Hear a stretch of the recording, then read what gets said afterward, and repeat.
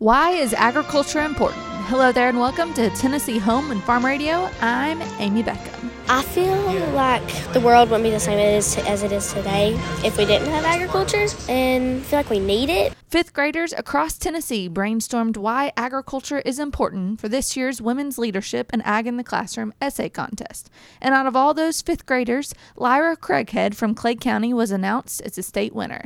She explains a little of why life as we know it couldn't exist without our most important industry. We really couldn't, because we wouldn't have food, because if you, like I said in my speech, if you wanted a hamburger, if we didn't have farmers, you couldn't have the hamburger. Growing up in the rural community of Clay County, Lyra has been exposed to agriculture since birth and has many family members involved in the industry, of whom she credits her understanding of farm life to. My grandfather is a poultry farmer, and I see him like every day, and he tells me all about my aunt. She's in college for agriculture, and she tells me a lot about the stuff that she learns in college, and so that's another reason how I learned it. Lyra's teacher, Dana Hammer, has taught school for the past 33 years and currently teaches at Salina K-8, where Lyra is a student.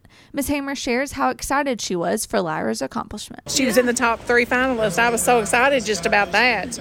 And then, for her to win, I knew it was a great essay, but she did it. Yeah.